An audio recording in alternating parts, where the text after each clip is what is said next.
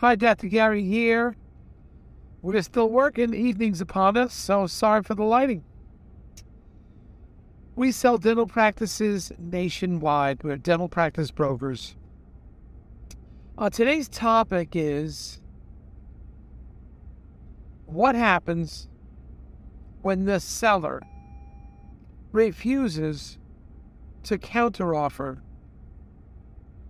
when the buyer presents a letter of intent. Let's get into what happened. Once again, we try to give you real live information as it's breaking. So as you know, we've been doing this for 13 years now. I was a dentist for 25. We have 10 employees. We're in 28 states and here to serve you. Feel free to call us at any time. Our number is 201-663-0935. And our website is dentalpracticeguide.com or nationwidedentalpracticebrokers.com. We work every day except Christmas and Easter, so you can always reach us. Now, the information you're about to hear is for entertainment purposes only. It is not for legal purposes at all. Hey,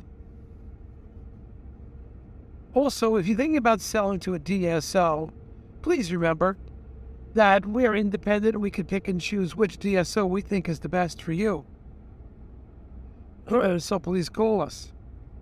The DSO world is changing now quite a bit, and we feel that we're on the cutting edge with these things. So please call us and we'll let you know what's up. Also, as we move on to today's topic, we try to give you information that's late breaking that happened today or yesterday, whatever. We don't have time to go into studios and do a fancy tape. With the fancy plants and lighting, a blue screen, you're in the wrong spot for that. But if you want cutting edge action, what happened today, we'll try to give you that information. So, seller is presented with a letter of intent to purchase a dental practice. Practice is grossing about $1 million. Very nice inside. The doctor built the office from scratch, so I knew everything about the office. Used the best materials, etc., best equipment. It was like a timeless office, wide hallways. It was just really well designed. So what happened was the letter, we had an offer of intent. I think it was in the 68th percentile. And the seller felt that offer is way too low. The expectations of the seller was 85th to 90th percentile, or close to the 90 percentile, because the practice had tremendous potential, and it was underserved because the seller was only able to work there part-time. It wasn't a full-time schedule. It was only working there part-time. He had been a caregiver to his parents and really wanted to spend time with his mom. And he sacrificed the practice a little bit. But that was his, was his passion to be with his mom and provide the best of care. So he was only working in the practice 2.5, 3 days a week. That was it. So the practice had a lot of potential and patients were booked out pretty far. So we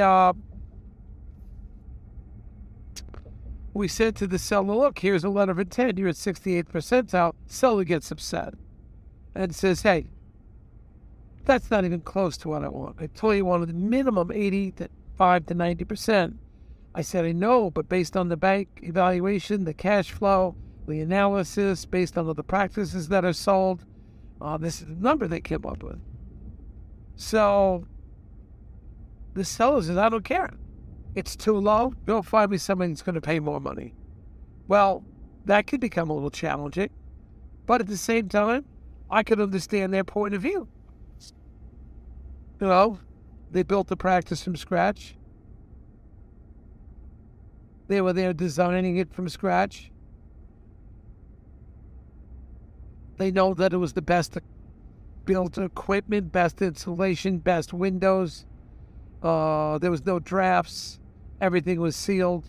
He had the best craftsmanship build it. Of course, that was, 20 years ago, but still was the best. And he felt, hey, somebody will make back the extra money that I'm asking for in no time. And I have to agree that to some extent, I understand where the seller is coming from under these circumstances.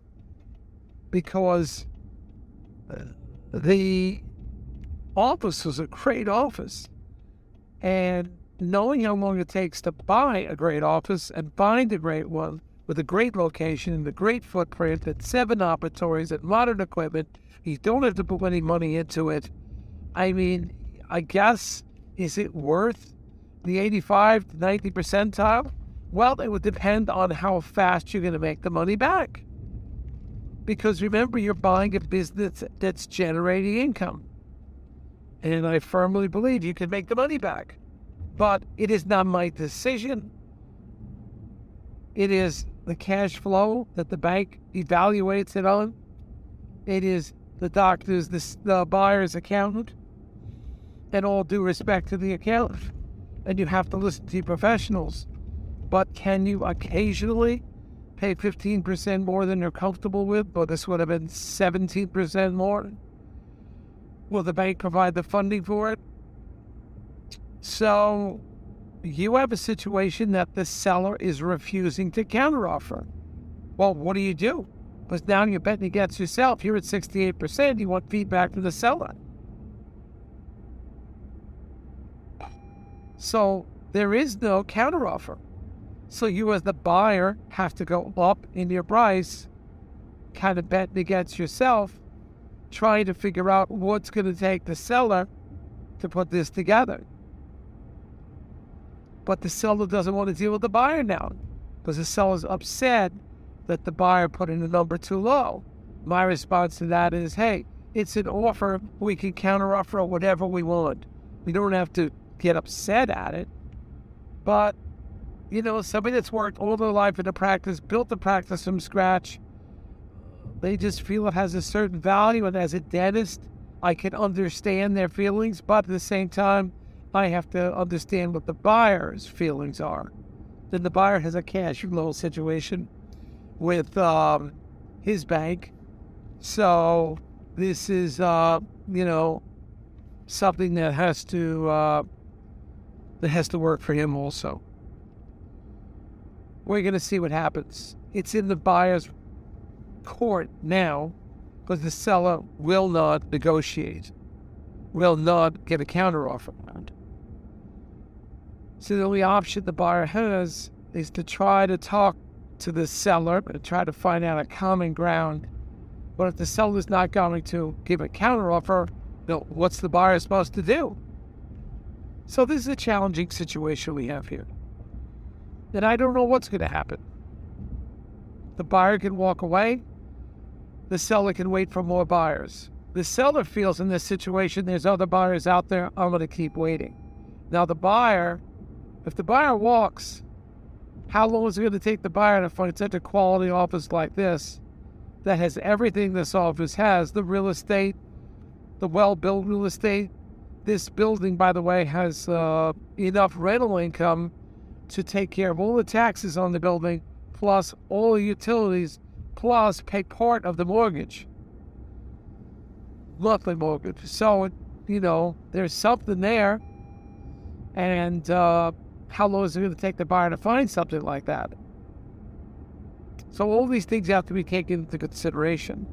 Knowing what I know now, I guess I would spend the extra money and kick it up to the 85th or 90th percentile. But I can't tell a buyer to do that. I can only see what I may do. But we have a situation, I don't know what's going to happen now. I think the seller is going to wait until I bring more buyers in that are prepped. You got to pay top dollar and don't bother looking. This is an odd situation.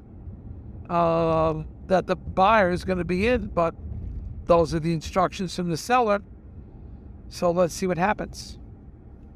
Keep you posted. Sorry for the late night. The lighting is poor, I realize that, but the message is the same, whether it's bright or middle of the day, it's the same message. We have a lot of new practices we're listing. They're coming out on our email blast. Make sure you get on that. If not, call us.